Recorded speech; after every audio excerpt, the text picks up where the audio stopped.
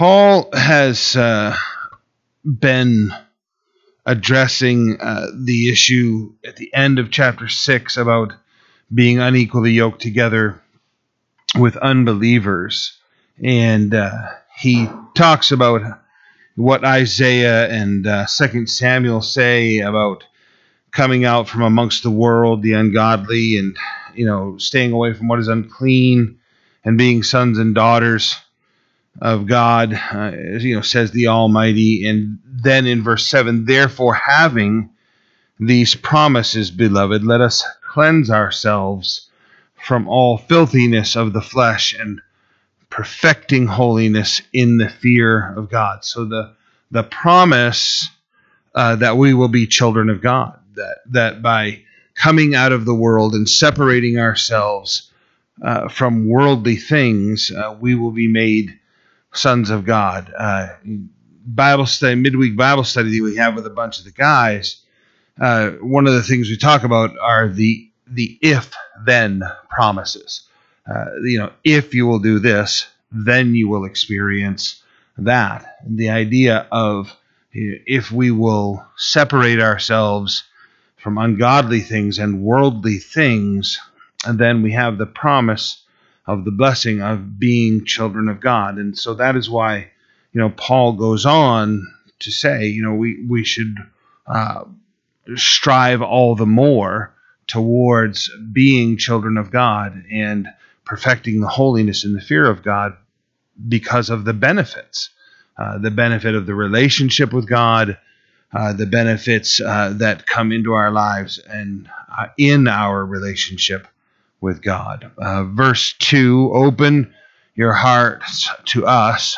We have wronged no one. We have corrupted no one. We have cheated no one. There was a closed-hearted mentality amongst the Corinthians towards Paul and even towards this message, as he is encouraging them to depart from worldliness and not associate themselves with ungodly people. They have an attitude that somehow, there's something good or something better to be had by being associated with the world and worldly people.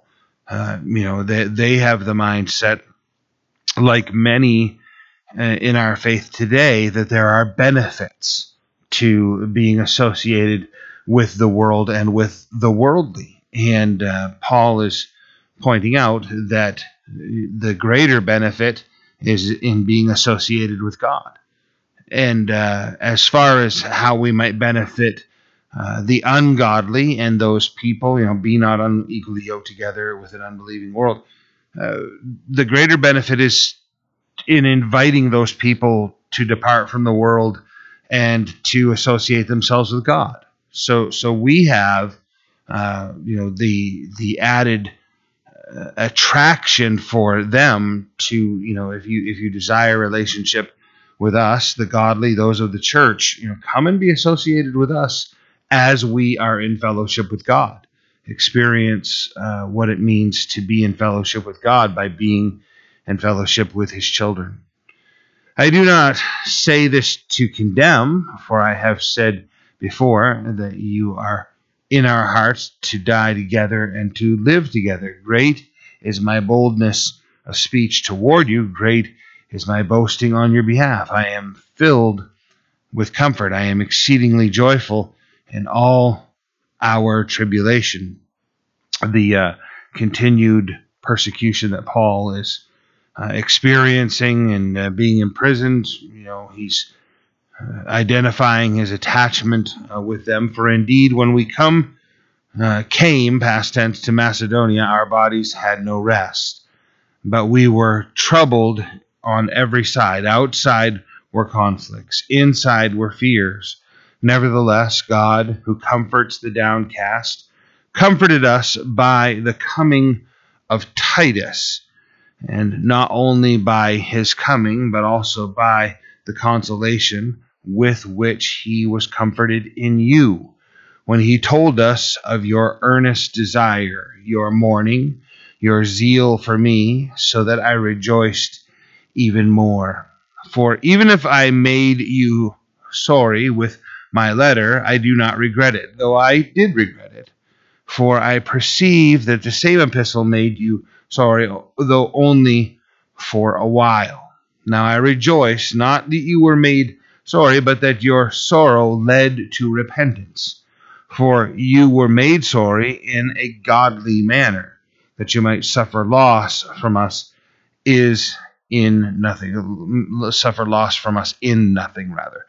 So, Titus had come to them having been to the church at Corinth and explained to them that Paul's letters had been received by the church at Corinth and had created a tremendous amount of sorrow, but that, and he's going to talk about it even more, but that it had brought repentance.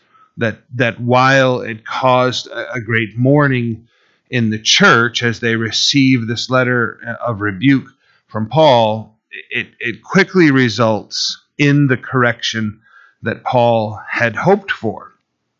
So in that end, the letter, while it brought grief, it wasn't a thing that was for destruction.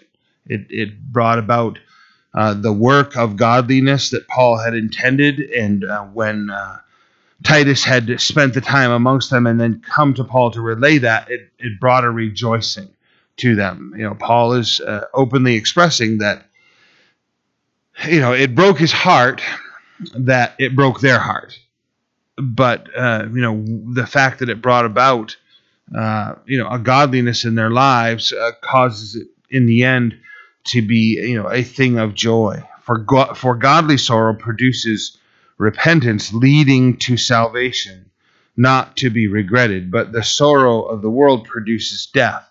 That is a really great verse in a lot of regards in examining repentance, individuals' repentance, and our own repentance. There's going to be sorrow when we realize our sin and when we repent. It's a heartbreaking thing to realize where you're at in sin, and a great example, a great contrasting example, is the sorrow that comes upon Peter versus the sorrow that comes upon Judas. Judas betrays Jesus. Peter denies Jesus. In a way, there's a similarity in even Peter's conduct as he's there in the courtyard. He's, vehemently with cursing, renouncing Jesus, renouncing even knowing Jesus. And the scripture records that he makes eye contact with Jesus as he's saying those cruel things about his teacher. And he's filled with sorrow and heartbreak. And we see all the way up to the end of John that that's a burden to Peter, but Jesus restores Peter. Why? Because there's a repentance in his heart. There's the heartbreak over the things that he's done, and he's sorrowful to the point where change is going to take place. Contrast that with Judas, and filled with sorrow, and yet a hopelessness that causes Judas to go out and hang himself. There's something to examine within that, even to the point of individuals that struggle with that level of guilt and depression. We need to understand that there's an invitation for repentance. You could be a guy like Judas. You could be a woman who did something like Judas, and yet if you were to repent, your heart might be filled with sorrow and depression, but there's the invitation of Christ, which would restore that heart and restore that individual. The wickedness we see here, read it again, for godly sorrow produces repentance, the actual turning around and going the opposite direction in behavior, leading to salvation, not to be regretted. Unfortunately, ungodly sorrow is only filled with regret. The the godly sorrow that produces repentance, it doesn't have any regret in it. While the individual is exposed and their sin is seen, because they're getting right with God, there's no regret in the process. There might even be embarrassment. There might be shame, but not regret, because the person is fixing their relationship with God.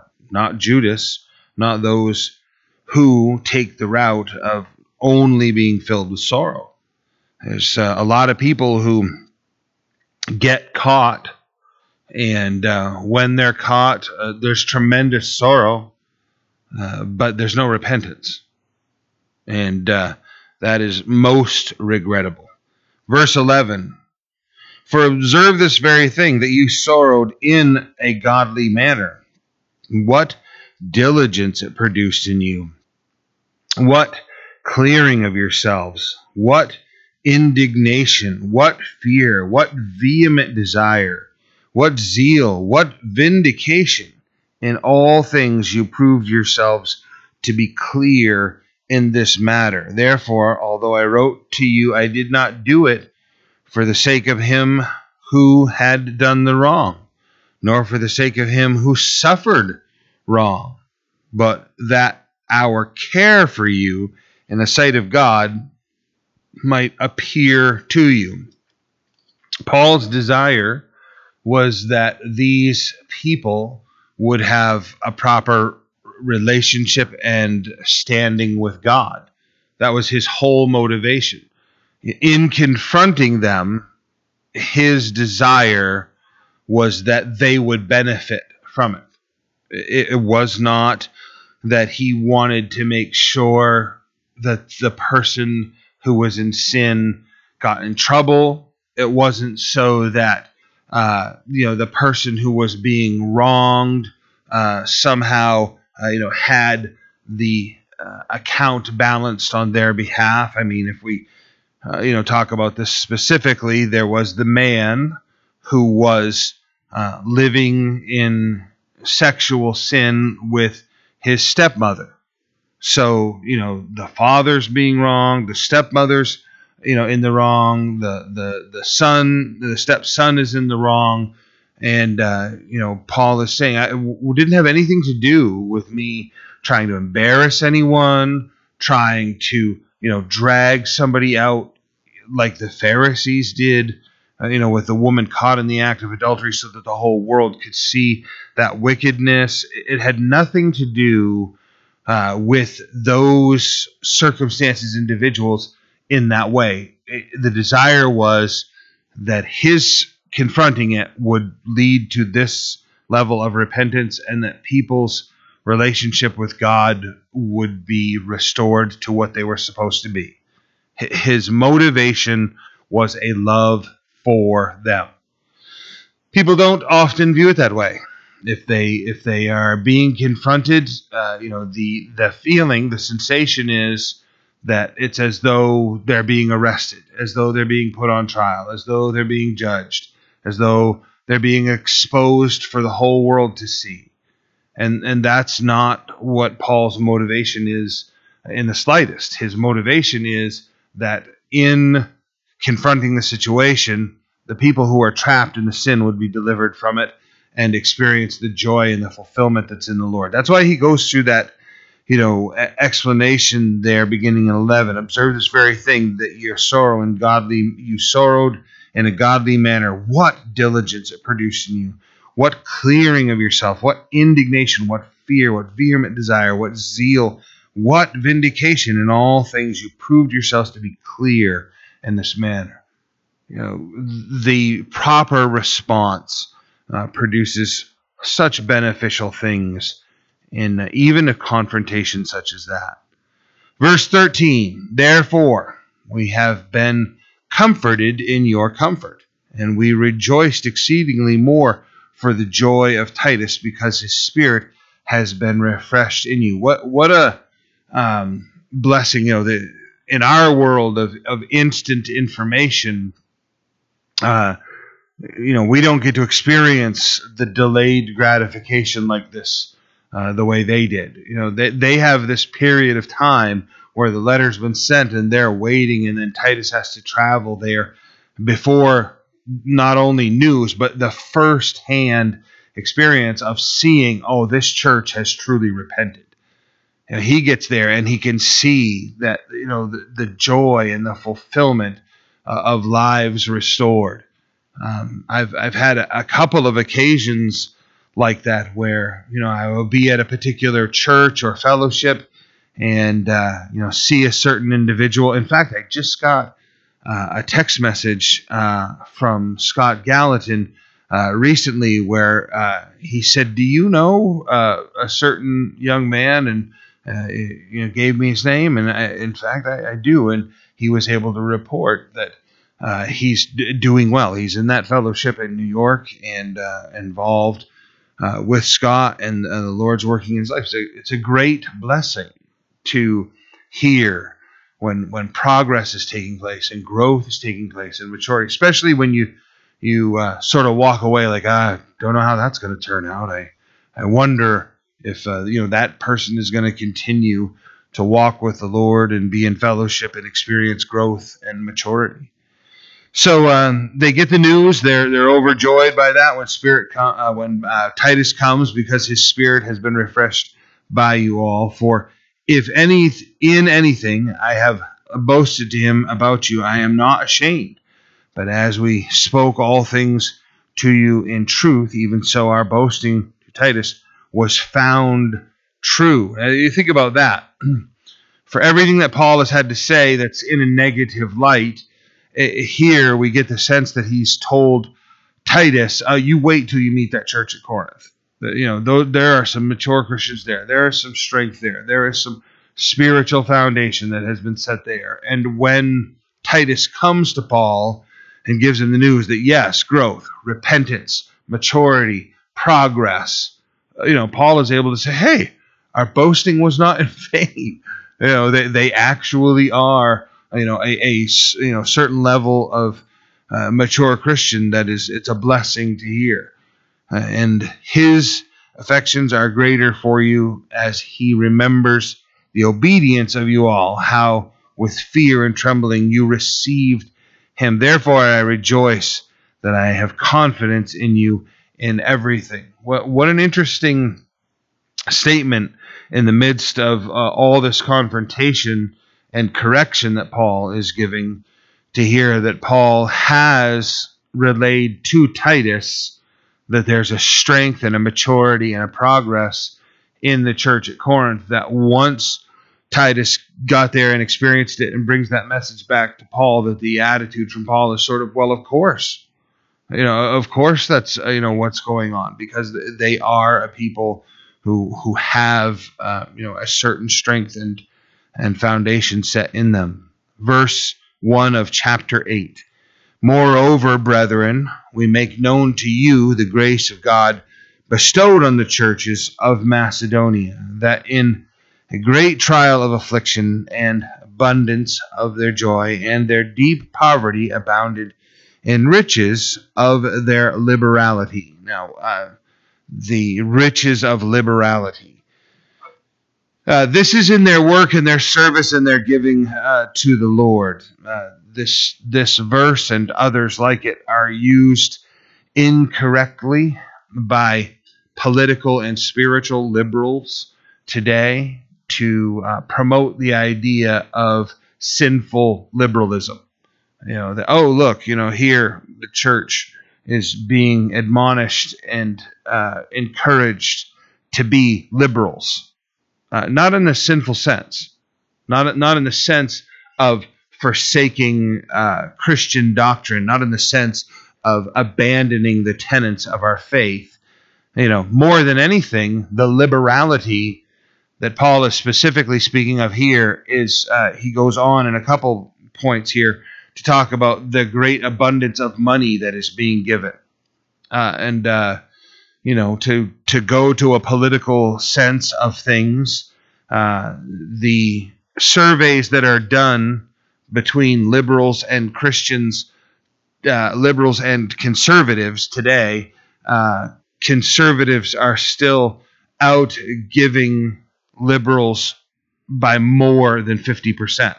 And that's taking into account that liberals, always want to include within that their political giving, that they're giving to this and that organization.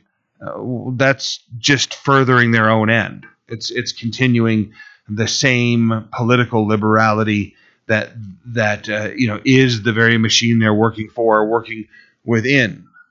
Conservatives and conservative Christians give to nonprofit organizations, and you think about that, like you watch PBS, you watch these nonprofit organizations, and you hear about the great endowments and the great funding, and you think, well, surely the liberal communities are giving, more abundantly to this organization. Specific organizations, they do give, to much higher degrees. Overall, they're still more than 50% behind what conservatives give to nonprofits and nonprofit organizations and charitable entities and charitable works, which they don't get anything back from. Doesn't benefit them financially. So, this mentality that is here is the idea of a Christian liberty, of liberality of giving and caring for with love and charity. For I bear witness that according to their ability, yes, and beyond their ability, they were freely willing, imploring us with much urgency that we should receive the gift and the fellowship of the ministry to the saints. And not only as we had hoped, but they first gave themselves to the Lord and then to us by the will of God. Their giving was not through our manipulation.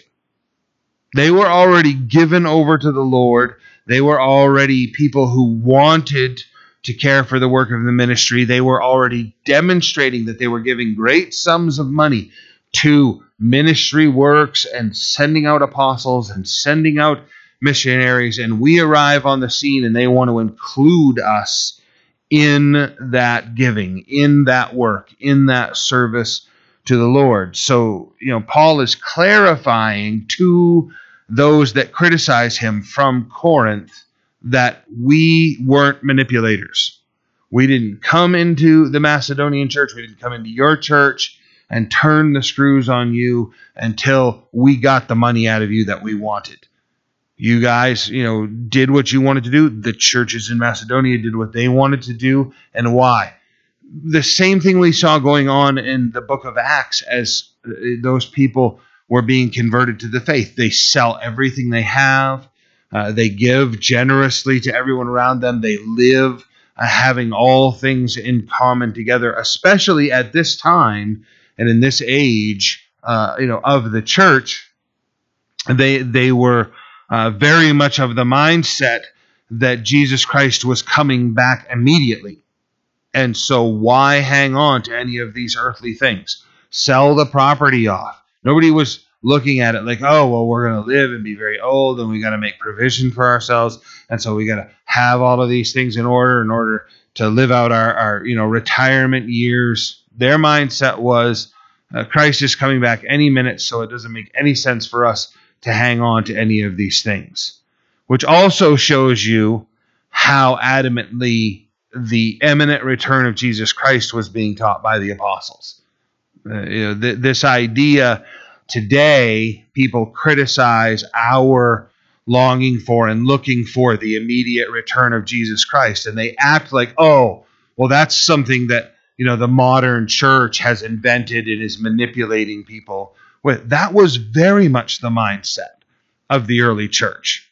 Imagine if you took your entire retirement plan, all of your property, and liquidated all of it so that you just had cash resources, and then you started living communally with all the Christians around you, and everybody just put all their money in a common pool, and you just lived off from that together.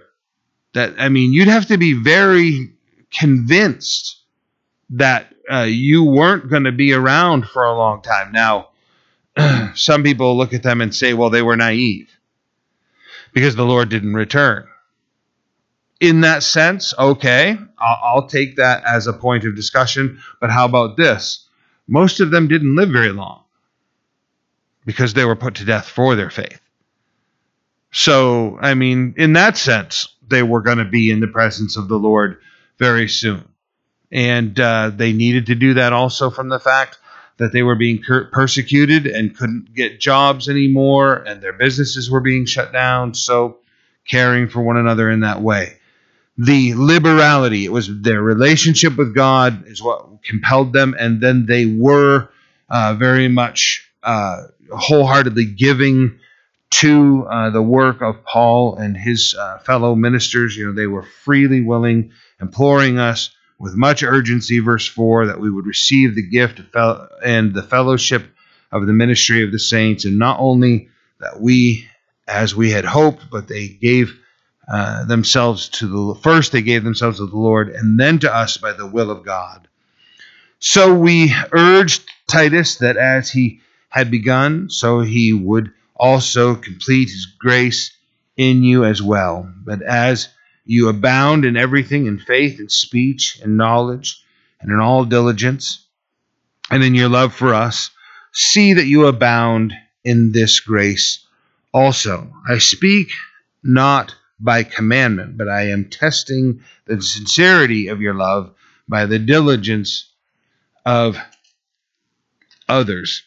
For you know the grace of our Lord Jesus Christ, that though he was rich, yet for your sakes he became poor, that you through his poverty might become rich. And in this I give advice. It is to your advantage not only to be doing what you began and were desiring to do a year ago. That is the giving that he's referring to. But now you also must complete the doing of it, that as there was a readiness to desire it, so there also must be a completion out of what you have. So the backstory is they've taken up a collection, and they are continuing to take up a collection, and Paul is saying you need to follow through with that. It can't just be that it's in word and in deed, not just in word, rather. It needs to be in deed also. You need to follow through with the giving. The nice thing about this is this gift isn't coming to Paul. This gift specifically is going to the church at Jerusalem, and he's going to send messengers with that gift.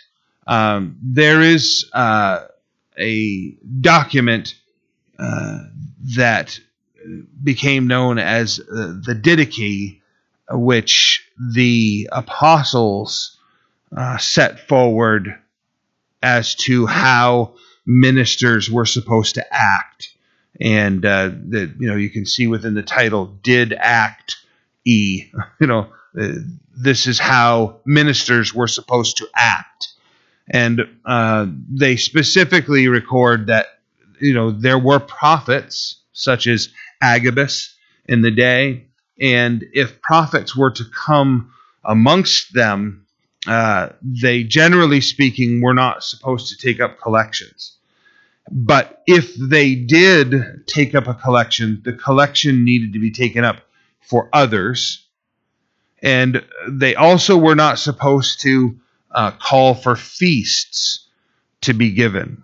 So, if a prophet shows up and the word goes out, oh, there's a prophet in town. And like, again, I say, like Agabus, the things he predicted, the things that he taught, they came true.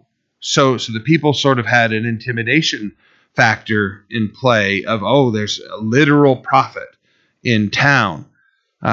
So if they took up collections, those collections were to be sent to others, other churches specifically, or widows and orphans, those specifically in need. If they took up collections for themselves or asked for collections to be taken up for themselves, the church was told to reject them, that they weren't sincere. They weren't to call for feasts to be held in their honor.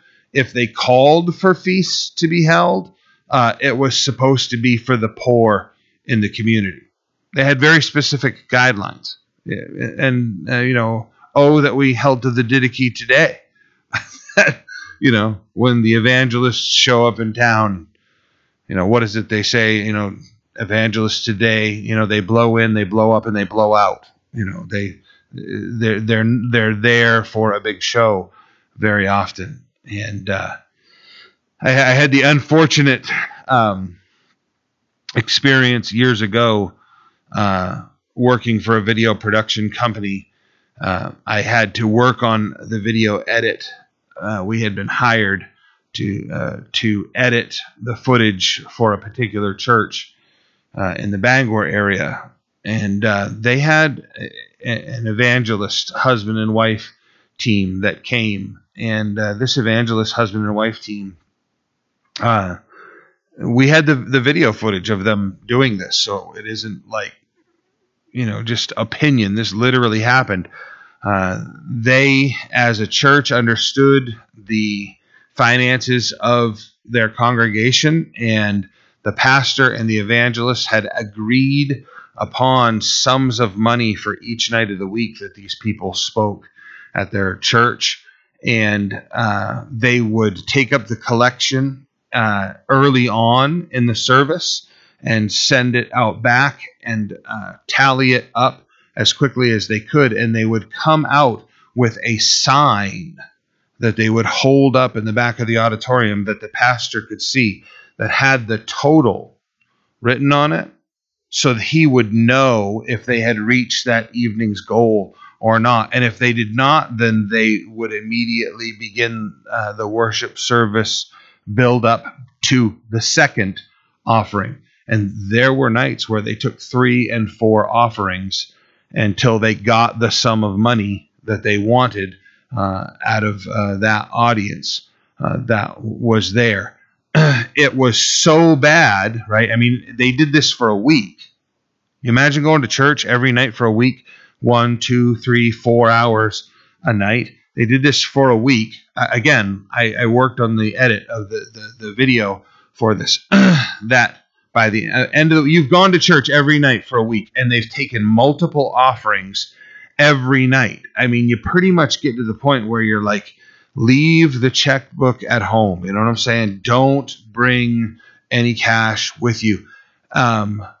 They extended their stay by 2 days because they had a specific sum of money that they wanted to get in the week, and they were way short of that. So rather than just cut their losses and leave, no, they stayed there and just rang out the sheep even more. They stayed for additional days until they, in the end, as I understand it, they never achieved the financial goal that they wanted to, but they took that church and that congregation for everything they could in that, and then years later, when the pastor, I don't think he got arrested, but he was prosecuted. He was in the process of being charged with having embezzled more than $180,000 from the church. Everyone was shocked.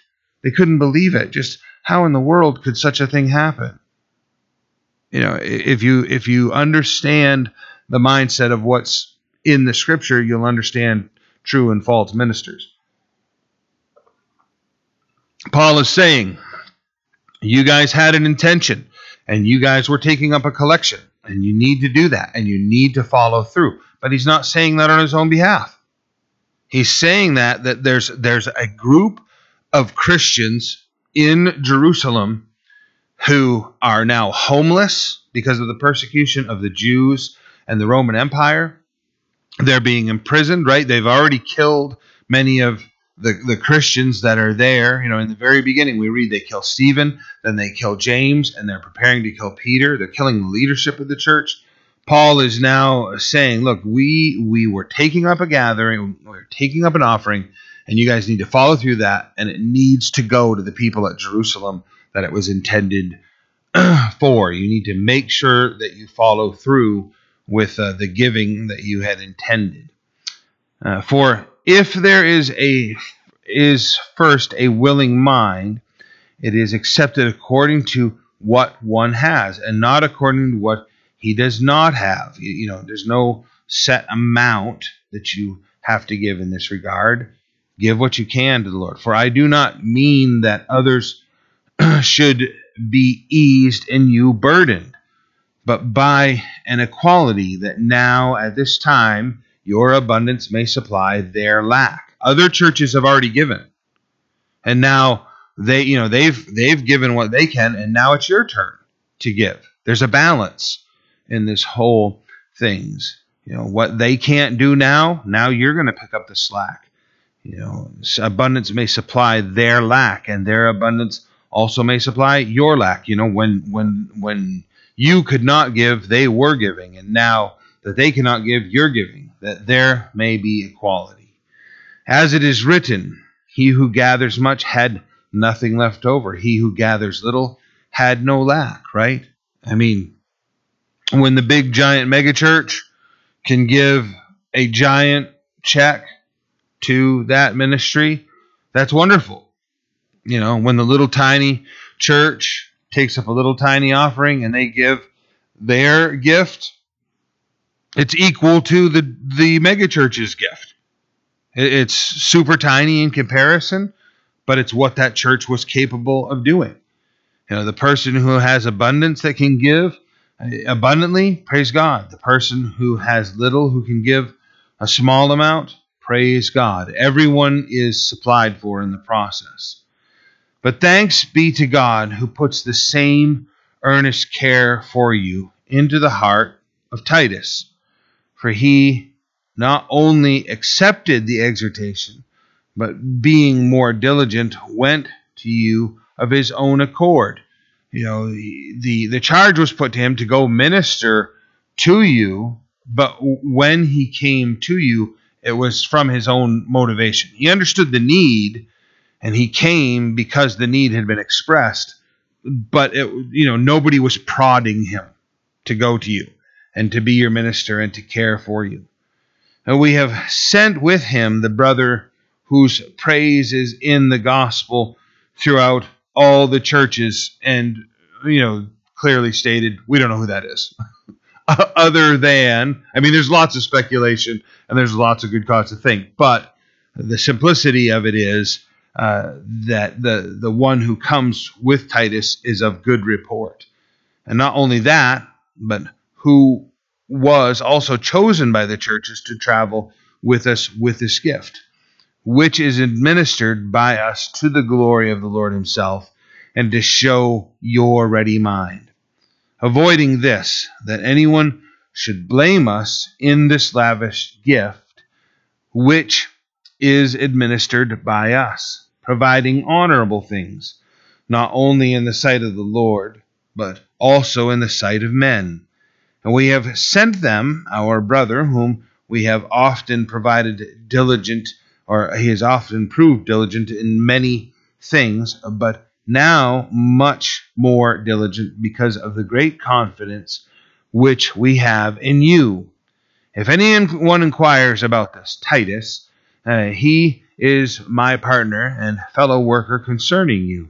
Or if our brethren are inquired about, they are messengers of the churches, the glory of Christ. Therefore, show to them and before the churches the proof of your love and our boasting on your behalf. The great work that was being done in Paul, through Paul, and amongst the church at Corinth, these ministers that come are some of the strongest evidence that Paul is in fact an apostle to the church, right? That's a lot of the argument here, is that somehow Paul is lesser, and somehow Paul is not an official apostle. And what Paul is demonstrating is that his influence in the church is management level. That he's sending Titus, that there are groups of men that he is working with, that those groups of men that he is working with and sending out are honorable men who work within the church and are actually good ministers and faithful at what they do. There's been a handful of people along the way that are fakes, and they make their way around. I was mentioning this morning the International House of Prayer and the Kansas City Prophets, and these groups of false teachers that have been in and around Christianity for years. There was a man that came here a number of years ago, Matt Harvey, a faithful servant, great, diligent brother, works in and around Calvary chapels here in the state for many, many years now. He was part of our original youth group when I was a youth pastor, and he encountered a man who found out what we were doing up here, and that guy sort of followed Matt here. So at the time, Matt was doing street ministry down in Bar Harbor. On the weekends, would go down and do music and preach and share the gospel and lead people to Christ, invite people to church, send people to other churches down in Bar Harbor. And this weirdo that had come across Matt shows up here from southern New England. And right away I can tell he's not of the same spirit we are. And so I take this guy aside and just say, we're going out, and I'm glad you've come up here to hang out and minister with us. But I just told him, I get the sense that you're of a different spirit, that there's something about you that doesn't line up with us. And I just want you to know that when we go down to Bar Harbor, we aren't there to cause problems, cause fights, stir up a crowd. Our ministry and our message is for him who has ears to hear. So we're going to go down there, and we're going to share the gospel with the people that want to receive the gospel. There are always going to be people that want to fight and argue, and they can go fight and argue with somebody else. We're not there for that. Well, we go down, and sure enough, immediately he starts yelling at the crowd and rebuking people, and just he's driving people away from us. And so I snap him out of the crowd and take him aside and say, clearly you are of a different spirit and don't understand what we're trying to do. So cut it out, and you're now going to stay with me. You can't go off and do your own thing.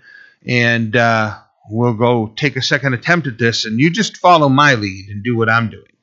And so we go out, and he, even as he's trying to keep himself quiet, he's arguing, and he like zeroes in on the people who have arguments, and he just wants to stir things up, and I have to shut him down from that, and show him, look, you're arguing, and I'm trying to talk to these two young girls from the College of the Atlantic, and you're driving them away from the conversation. So stop doing that. And moments later, I have to pull him aside, and I have him sit down on a park bench and say, look, you say you're a Christian and this is what you're about, and I don't think you are, but we'll have that discussion later. So what I want you to do is I want you to just sit here on this park bench and pray. If you're of the same mindset as us, sit here and pray. So he sits there, and he's clearly upset and, visibly distraught. We go through this thing. We end up having a confrontational discussion later, and he shows up the next day to tell me off, and we have a big go around about that, and we send him on his way. And as he's leaving the state, leaving this church to leave this state, he's got a whole bunch of stuff to tell me, and I take that information and I hang on to it, and in that he drops a couple names of fellow ministers, and I just make note of that. And one of them was Lloyd Pulley from New Jersey. And I don't see Lloyd for months.